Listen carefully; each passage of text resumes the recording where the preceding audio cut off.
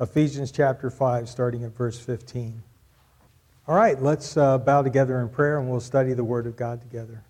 Our Heavenly Father, as we bow before you this morning, we again thank you for our brothers and sisters in Christ. Thank you for the privilege of worshiping together, worshiping through the great music that you've inspired those to write that exalt your name and exalt who you are and what you have done in our lives. We thank you that we can come together and worship in the study of your word, both here in the auditorium as well as in the greenhouse and in the junior, senior high class this morning, and other Bible studies that go on through the week. You're an amazing and a wonderful God, and we give you praise for who you are. Thank you for your Son, Jesus. Thank you that he, the innocent one, the sinless one, willingly took our sin upon his body on the cross of Calvary. We thank you that we can be a part of your family, have the hope of eternal life, and pass from death to life by simply putting our trust in him and his finished work. Now, Father, thank you.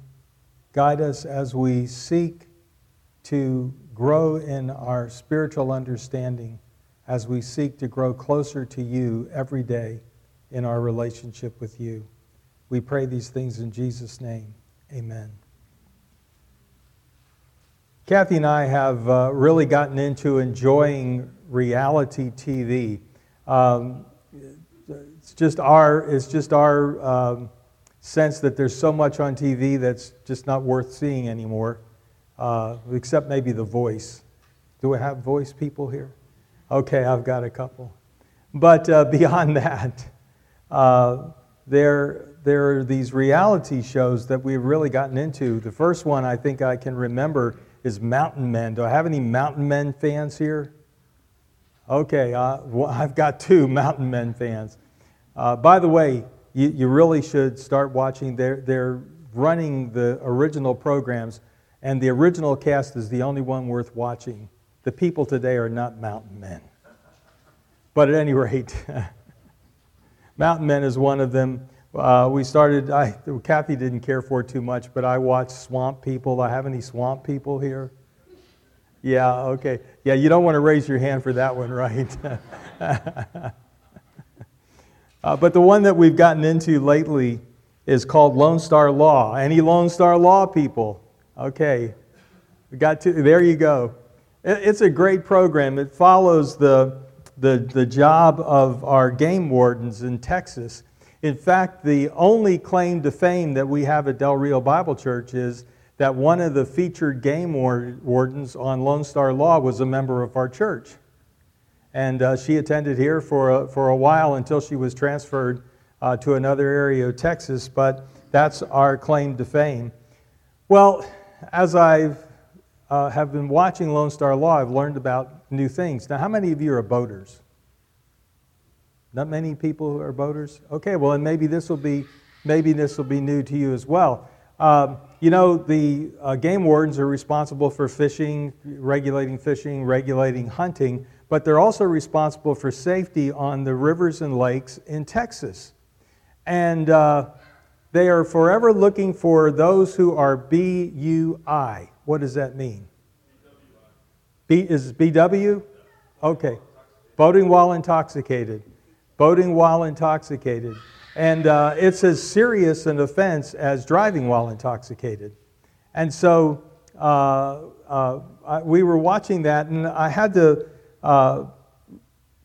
it was curious to me that whenever they would pull a boat over and do a safety check, one of the things they were doing was checking over the person operating the boat, looking at their eyes, listening to their speech, looking at the way they were interacting, and to try to see whether they were safe to be operating that boat on the lake or waterway, whatever it was. And just as an aside, it always interested me that whenever they say to somebody, how much have you had anything to drink? Yeah, I've had something to drink. How many have you had? One. It's always one. It's never, I just finished a six-pack. It's always, I just had one beer. When did you have it? Oh, well, it must be hours ago since I had it. It's always an excuse. But my point in sharing that is that there are evidences, there are things that they can look for in a person operating a boat that would identify them as operating under the influence. Just as there are things that you and I can see in our lives that tell us if we are operating under the influence of the Holy Spirit. I took a long way to get there, right? There are things that we can look for in our lives that identify, are we operating under the influence of the Holy Spirit? You see, we are looking at these 12 principles. We've already looked at the first principle, which is, do I have a regular daily time with God where I replenish my spiritual resources?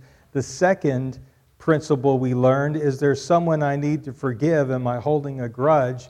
The third principle we learned is, there's something in my life, an attitude or an activity of which God cannot approve. And now, today, we're looking at the fourth principle. The fourth principle of these 12 principles that come from a book entitled Everyday Light, Water for the Soul by Selwyn Hughes. I am borrowing his outline and filling it in with material from other places and filling it in with other biblical material. The fourth principle is this: do I yield daily and regularly to the Holy Spirit's control in my life? Do I yield daily and regularly to the Holy Spirit's control in my life? You see, just as a game warden can identify evidences of drunkenness, we should be able to see the evidences of the Holy Spirit in our lives. The results of and the evidences of being filled with the Spirit are Christ-like character. Christ-like character, in case you wonder what that is, Galatians chapter 5, verses 22 and 23 lay out what Christ-like character is. But the fruit of the Spirit is love, joy, peace, patience, kindness, goodness, faithfulness, gentleness, and self-control. Against such things there is no law. In other words, when people look at our lives, do they see love?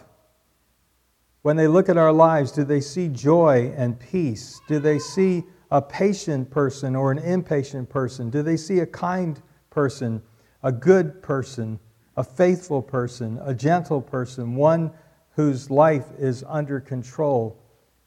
The results, the evidence of being filled with the Spirit are Christ-like character, Galatians chapter 5. The results of the fruit of being filled with the Spirit are worship and praise and thanksgiving. In just a moment, we'll read from Ephesians chapter 5. The result of and evidence of being filled with the Spirit is right relationships in marriage, in the home, on the job, in the church. Well, I hope you've opened to Ephesians chapter 5, starting at verse 15. And I'd like to read that. Be very careful then how you live, not as unwise, but as wise, making the most of every opportunity, because the days are evil. Therefore, do not be foolish, but understand what the Lord's will is. And now, Paul is going to explain to us, this is what God desires for your life and my life. What is it, Paul, that God desires for our lives? Verse 18, do not get drunk on wine, which leads to debauchery. Instead, be filled with the Spirit. God's desire, God's will for you and for me is that we be filled with the Spirit. Now, whenever you see the word filled with the Spirit, you need to think in terms of controlled by the Spirit. Why do I say that? Because the analogy, the illustration that Paul is using here is that don't get drunk on wine. What is it that happens to a person who has had a lot of wine? Well, the wine's going to, or whatever kind of alcohol, is going to affect what? It's going to affect their seeing. It's going to affect how they perceive things. It's going to affect their speech. It's going to affect how they speak. It's going to affect if they can even speak. It's going to affect their motions, their locomotion, how they get from place to place, whether they're able to walk or not, whether they stagger or not. In other words, when a person is drunk, they are under the control of the alcohol, and it permeates how they think, how they see, how they walk. It permeates every area of their lives. That's Paul's analogy.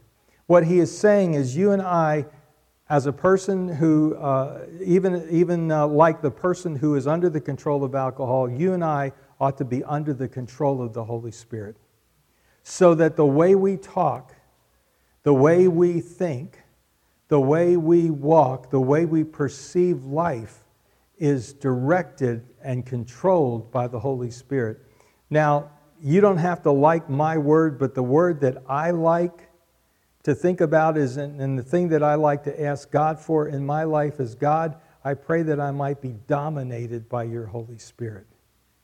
I think that's a stronger word than controlled by the Spirit, and I think it has the same idea behind it. So I like to think of that in my life. Lord, I want to be dominated by your Spirit. I want to be dominated by your Spirit. If you want to use the word control, that's a great word because it comes right out of the illustration Paul's using. Well, Paul goes on to write, don't get drunk on wine, which leads to debauchery. Instead, be filled with the Spirit. And then he gives us some of the results of being filled with the Spirit. Speak to one another with psalms, hymns, and spiritual songs. Sing and make music in your heart, always giving thanks to God the Father for everything in the name of the Lord Jesus, submitting to one another out of reverence for Christ. Those will be all of the evidences of being under the control of the Spirit in our lives. Now, several things we need to understand about the Spirit, and I'm just going to go through this quickly so that we can get a couple more of these principles in. The Holy Spirit is our chief resource for maintaining spiritual freshness. The Holy Spirit, God gave us the Holy Spirit, and the Holy Spirit is the chief resource for maintaining our spiritual freshness. It is the Holy Spirit who takes the Word of God that you and I have memorized, the Word of God that you and I have read, the Word of God that you and I have studied, and applies it to the situations of our lives. And it's such an important ministry, and the Holy Spirit is so important in your life and in my life in doing that.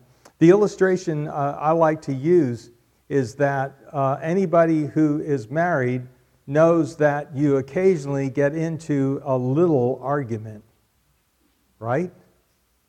Now, I know none of you do. But once in a while, Kathy and I actually get into a little argument. And you know how it works, right? You know how it works in an argument, particularly in marriage. It happens in other arguments, but in marriage it's really good. You say something and you wanted it to have a bit of an edge and you wanted it to hurt just a little bit. But then what happens next? What happens next is the other person gets hurt more than you expected, and so what do they have to do? They have to hit back harder. I don't mean literally hit. You know what I'm talking about. They have to say something more hurtful. And then what happens? Things escalate. Things escalate. It's a way of talking to each other, way of communicating called escalation. That's what happens. That's what happens. Well, how does the Holy Spirit, in just this illustration, how does the Holy Spirit work? Well, if we have studied the Word of God, then if we have memorized the Word of God, we know that to participate that, to destroy another person or seek to destroy or seek even to hurt another person is not right. It's biblically wrong. Instead, if we know, for instance, 1 Peter chapter 3, it says there, don't give back an insult for an insult. Instead, return what? Don't return an insult for an insult, but instead return what?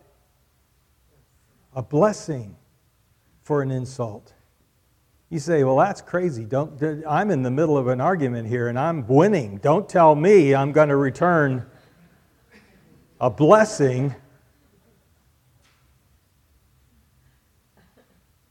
So how does it happen that you're suddenly reminded that, you know what, this is getting out of hand. I may be winning, but it's getting out of hand. And if I win the argument, I'm going to lose the war. You see, what the Holy Spirit is, the Holy Spirit reminds us, return a blessing. Return a blessing. And when we can do that, when we can listen to the Holy Spirit who reminds us, now I'm not talking about an audible voice. I'm not saying the Holy Spirit says, hey, Joe, you know what? I said a blessing. Do you remember? It doesn't work like that. But suddenly in the midst of the argument, it comes back to my mind, return a blessing instead of an insult. And so instead of wishing ill to the other person, whether it's an argument in marriage or an argument anywhere else, to return a blessing is to stop the escalation and to build up the other person instead of tearing them down any further. That can come because we have read the Word of God, we have studied the Word of God, we have meditated on the Word of God. That's why it's our prayer. It's Kathy's prayer, and I know the other people here who are Awana leaders, it's their prayer that these kids will not only learn these scripture, but understand what they mean to their lives and remember them into their adulthood. Man, you know how, you Awana leaders, let me just, and you greenhouse leaders, let me just encourage you, you have the power to change the course of a life. As you teach Scripture and they learn Scripture that God the Holy Spirit can use, well, that's how God the Holy Spirit works. That's how He works in our lives. That's how He is the chief resource for maintaining spiritual freshness. He reminds us of the Word of God. He reminds us of the Word of God. Since the filling of the Spirit is a repeated work, and I'm going to explain that in a second, we have to have a continuous encounter with the Holy Spirit. Since the filling of the Spirit is a repeated work, we have to have a continuous encounter with the Holy Spirit. We have just read Ephesians chapter 5, verse 18, do not get drunk on wine, which leads to debauchery. Instead, be filled with the Spirit. If you were to translate that literally, it would be translated like this: be continuously being filled with the Spirit. Be continuously being filled with the Spirit. Let me point out a couple of things about what's happening here. Number one, it is an imperative. Now, what is an imperative? It's a command. An imperative is a command. It's not a suggestion. It would be really nice if you would be filled with the Spirit. It'd be really nice if you would be controlled by the Spirit. It'd be really nice if you would be under the domination of the Spirit. It's not a suggestion. It is a command. It is an imperative. Be filled. But there's a second thing. Notice it's present tense. So you would literally translate it, be continuously being filled. Be continuously being filled. It's something that should be happening all the time. You and I should be yielding to the Holy Spirit all the time. The third thing, it's a command. The second thing is present tense, be continuously. Being filled is passive voice. It's passive voice. It's something we don't fill ourselves. We don't drive into the Holy Ghost gas station and ask for a fill-up. It's something we yield to God for. Be, command, continuously, present tense, being filled. That is, we have to yield to God. We have to yield to God. Being filled with the Spirit. And again, the word filled there, the fourth thing we want to see is it means controlled. Controlled. Be continuously being controlled by the Spirit is the idea. Now, you understand the Holy Spirit is a person, not an influence, not a power. The Holy Spirit is a He, not an it. Even though the word pneuma in Greek, which is spirit, is a neuter noun, masculine pronouns are used to replace it. So it shows the Scripture is teaching us, even in its pronouns, that the Holy Spirit is a person and not an influence or a power. What are the prerequisites for being filled with the Spirit? The prerequisites for being filled with the Spirit are, number one, according to Ephesians 4:30, we must deal with sin in our lives. We must deal with sin in our lives. The Holy Spirit's not going to take control of a life that is wrapped up in sin, because sin is the opposite of wanting God's power in your life. It's the opposite of wanting God's control in our lives, is to be sinning. So we have to confess sin. We have to deal with sin in our lives. Ephesians 4:30 says, do not grieve the Holy Spirit. Sin grieves the Holy Spirit.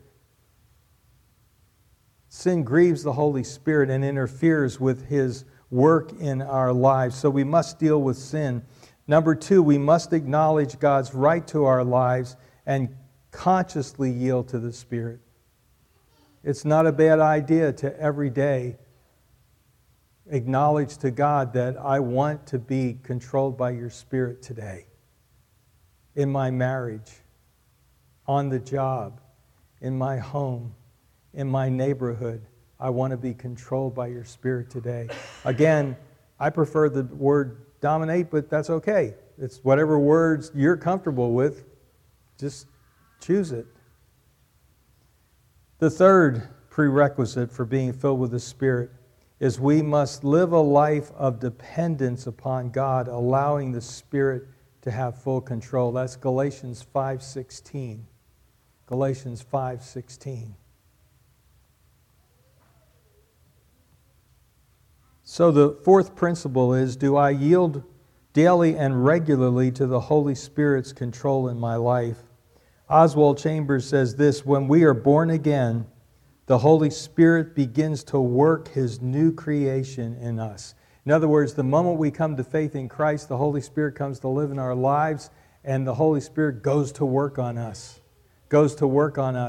helping us to put aside the old person, the old man that we were, and to put on the clothes of righteousness that God has given us.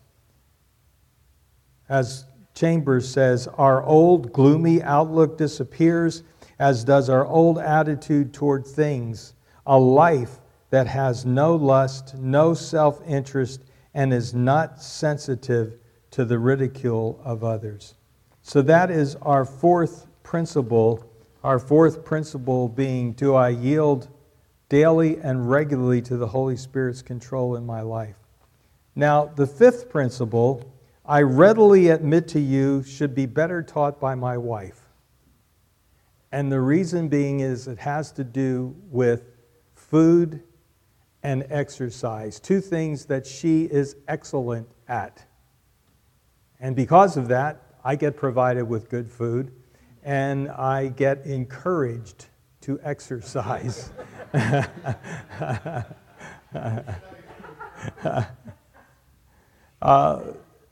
Actually, interestingly enough, and by the way, principle 5 is keep your body in good shape. I was going to let Kathy Robbie go ahead and preach this one because she did such a good job when she was explaining about the need for rest for the body, and we're going to talk a little bit about that right now.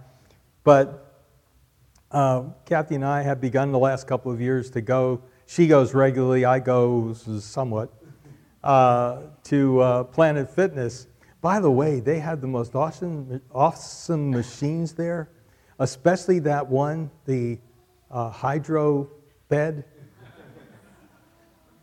Y'all know what I'm talking about? How many of you know the hydro bed? Come on, admit it, right? Okay, it's so awesome. You can go there and you just lay down in that bed and you've done 10 minutes of exercise right there.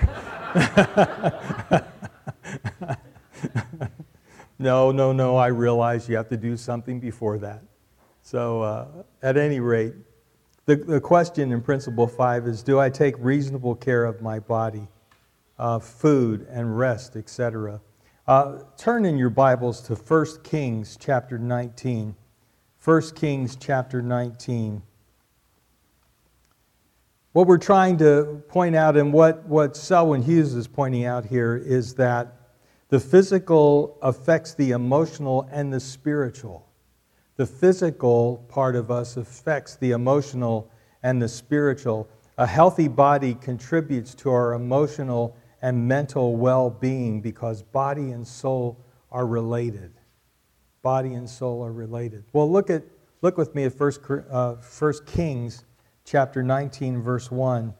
Now Ahab told Jezebel, just to remind you what the setting here is, this is right after the situation on Mount Carmel where Elijah destroyed the false prophets as well as the prophets of Baal. He just destroyed them, put them to death, and it made Jezebel furious. And so we read in chapter 19 and verse 1, now Ahab told Jezebel everything Elijah had done and how he had killed all the prophets with the sword. So Jezebel sent a messenger to Elijah to say, may the gods deal with me, be it ever so severely, if by this time tomorrow I do not make your life like that of one of them.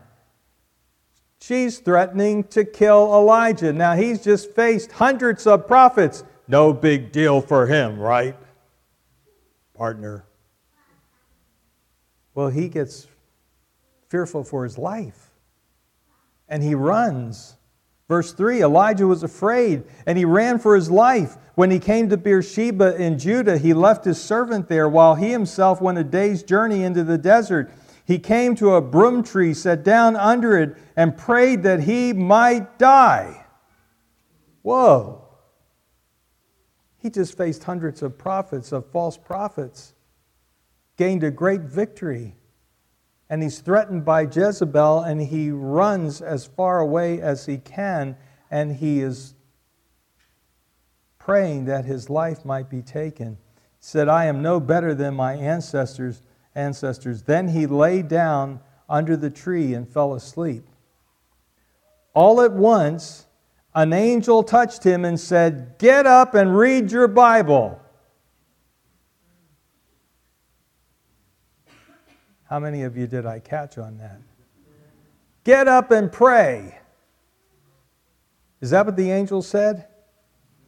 No, if you know this passage at all at once an angel touched him and said, get up and eat. Get up and eat. He didn't need prayer at that time. He didn't need to have his quiet time. He didn't need to have his Bible reading time at that time. He needed what? Food and rest. Food and rest. We can't ignore the physical and think that it won't affect the spiritual and the emotional. Well, all at once an angel touched him and said, get up and eat. Verse 6, he looked around, and there by his head was a cake of bread baked over hot coals and a jar of water. He ate and drank, and then he had his quiet time. Don't let me trick you. He ate and he drank, and then he lay down again. The angel of the Lord came back a second time and touched him and said, get up and eat, for the journey is too much for you. He needed more food. So he got up and he ate and he drank. Strengthened by that food, he traveled 40 days and 40 nights until he reached Horeb, the mountain of God. There he went into a cave and spent the night, and the word of God came to him. What are you doing here, Elijah? God spoke to him finally after he had rest, after he had food, after he had water, after the physical was restored in him. The physical was restored in him. See, 1 Kings chapter 19, verses 1 to 8 shows the importance of caring for the physical needs of rest and food. Elijah is depleted physically and emotionally and mentally and spiritually, and God's answer for him is not prayer, not Bible reading, not meditation. God's answer for him is food and water and rest. Food and water and rest. Interestingly enough, when Jesus as a young boy is described in Luke chapter 2 and verse 52, he is described this way: "And Jesus grew in wisdom and stature and in favor with God and man." That is, the scripture is pointing out that Jesus grew mentally, Jesus grew physically, Jesus grew spiritually, and Jesus grew socially. Jesus grew in all those areas. Well, Hughes said this: "Doctors tell us that excess food as well as too little food destroys brain power. What is in the stomach also often determines what is in the head. Too little sleep or too much sleep can affect longevity and life expectancy." And he points out the benefits of exercise, which produces endorphins, which fight depression. You see, the physical affects the emotional, the physical affects the mental, the physical affects the spiritual. Every part of us is affected. Well, Hughes said in another place, "You should get enough exercise to remain fit, but also keep in mind that too much attention to exercise or sports may drain higher interests. Everything must be kept in balance." That's what Paul said in 1 Timothy 4:8. 1 Timothy 4:8 is a passage you should write down and study. It's a good passage where Paul says physical training is of some value. That is, the scripture recognizes that physical training is of some value. But what Paul is trying to point out is that its value is limited. Spiritual training is valuable for time and eternity. For time and eternity. Hughes said everything must be kept in balance.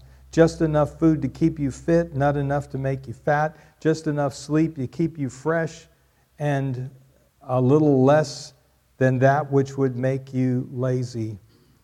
So the principle, the fifth principle, do I take reasonable care of my body, food and rest, etc.? There's more, but I've got to get through all of this. So let's do one more, principle number 6. Principle number 6. Let's look at principle number 6 of 12. Principle number 6 is this: am I dealing successfully with the frustration and adversity in my life? Am I dealing successfully with the frustration and adversity in my life? Everybody on this earth, believer and non-believer alike, will go through adversity, will go through frustrating experiences, and have to deal with them in the right way. So we have to learn to deal with frustration. 2 Corinthians, if you want to write this down, 2 Corinthians chapter 1 and verses 8 to 12. 2 Corinthians chapter 1, verses 8 to 12, we read this: "We do not want you to be uninformed, brothers, about the hardships we suffered in the province of Asia. We were under great pressure, far beyond our ability to endure, so that we despaired even of life. Indeed, in our hearts we felt the sentence of death. But this happened that we might not rely on ourselves, but on God who raises the dead. He has delivered us from such a deadly peril, and He will deliver us. On Him we have set our hope, that He will continue to deliver us as you help us by your prayers. Then many will give thanks on our behalf for the gracious favor granted us in answer to the prayers of many." Paul experienced adversity. Paul experienced frustration in his life. Paul, as with Elijah, it's just fascinating to me that two of the great men of the Bible, Paul of the New Testament, Elijah of the Old Testament, despaired of living. Think about that. They despaired of living. That's how great their frustration, that's how great their adversity. In chapter 12 of 2 Corinthians, Paul talks about the thorn in the flesh. This is chapter 12, starting at verse 7. To keep me from becoming conceited because of these surpassing great revelations, there was given me a thorn in my flesh, a messenger of Satan to torment me. 3 times I pleaded with the Lord to take it away from me, but he said to me, my grace is sufficient for you, and my power is made perfect in weakness. Therefore I will boast all the more gladly about my weaknesses, so that Christ's power may rest on me. That is why, for Christ's sake, I delight in weaknesses, in insults, in hardships, in persecutions, in difficulties. For when I am weak, then am I strong. Paul experienced frustration. Paul experienced adversity. Every person will, whether you are a believer in Jesus Christ or not, you will experience frustration. You will experience adversity. Compact Guide to the Christian Life advises, number 1, that we realize that Christians are not exempt from facing problems. Christians are not exempt from facing problems. Number 2, all of the circumstances of our lives are useful for maturing us. All the circumstances of our lives are useful for maturing us. Number 3, we can expect that God will give us the strength we need to deal with the frustrations in our lives. Kathy and I had an example of that just a couple of nights ago. It was about 11 o'clock. She was already in bed. I had, for whatever reasons I won't get into, decided to turn the valve off from behind the washing machine to the hose that leads to the washing machine. And as I touched the valve and began to turn it, to close it, it disintegrated in my hand. Do you know what happens when one of those valves disintegrate in your hand? Water spews everywhere. Water spewed everywhere in our laundry room. It's just pouring, spraying everything in the room. I ran, got Kathy out of bed, got a wrench so I could run outside and try to turn off the water at the street. And she comes out and she has flashlights that she's holding for me while I've got a wrench trying to close this. Did you ever try to close that with the wrong tool? It does not work. I ran back in to get a different tool, hoping that would make a difference, all the while realizing our laundry room, and probably our house by this time, is filling up with water. And I happened to get back inside, and I just happened to look up above the water heater, and there was a valve there. And I thought, well, it can't hurt.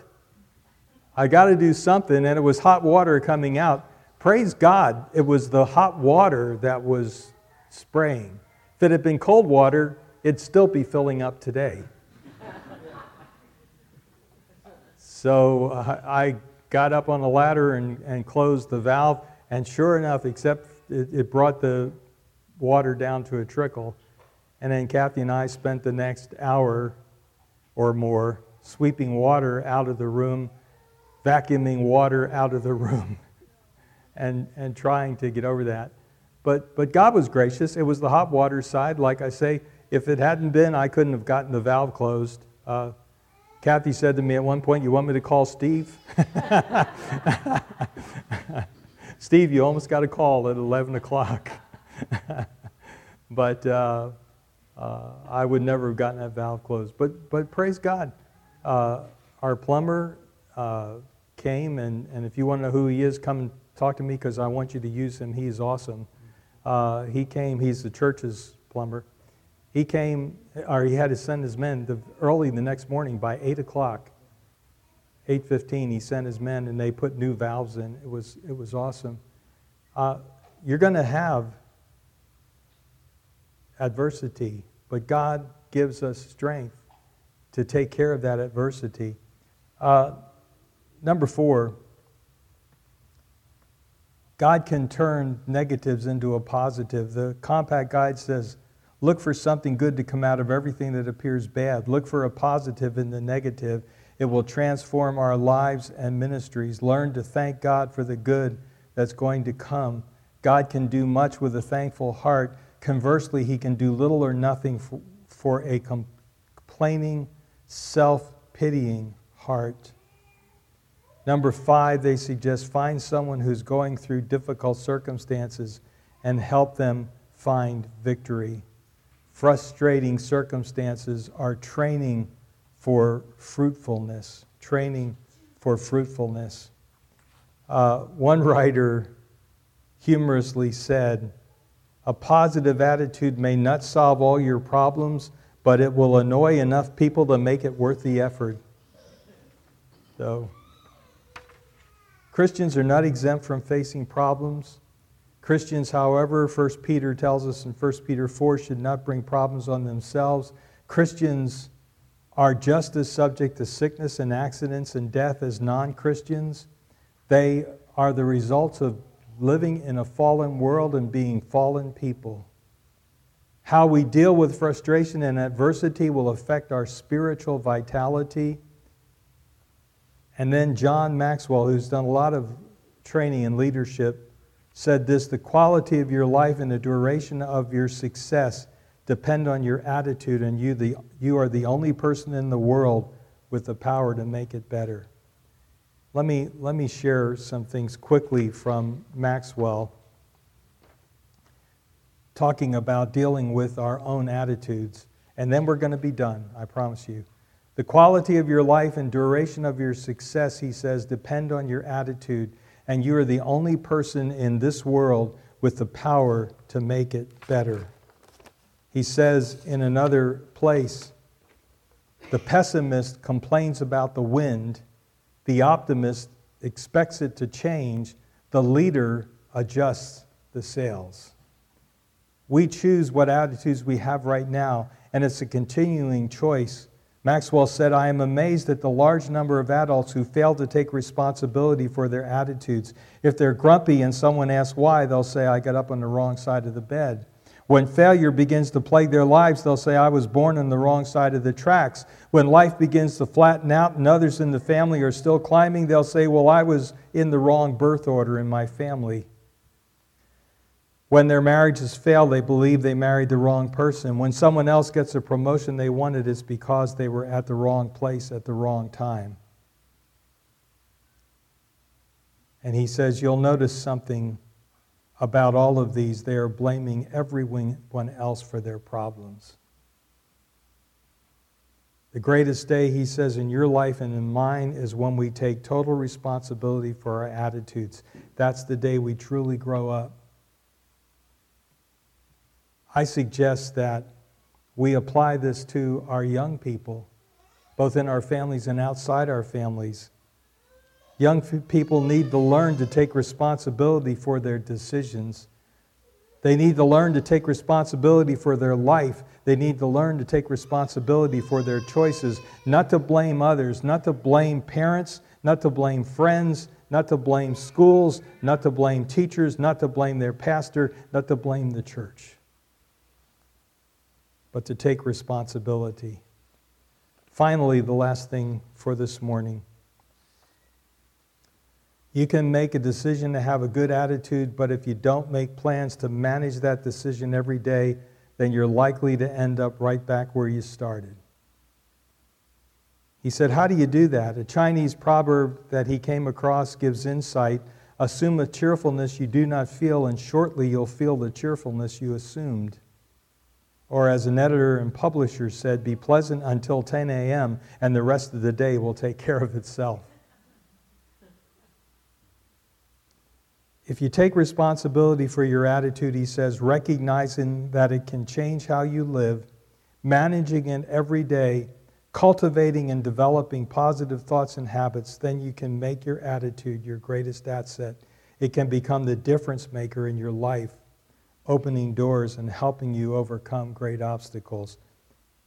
The sixth principle is, am I dealing successfully with the frustration and adversity in my life? Do I face life with enthusiasm? Let's pray. Lord, thank you for these challenges this morning. May we ever choose to grow in our walk with you and to trust you. for the spiritual freedom and freshness that we need as we are filled with the Spirit, as we get food and rest, and as we deal with the frustration and adversity in our lives. I pray in Jesus' name. Amen.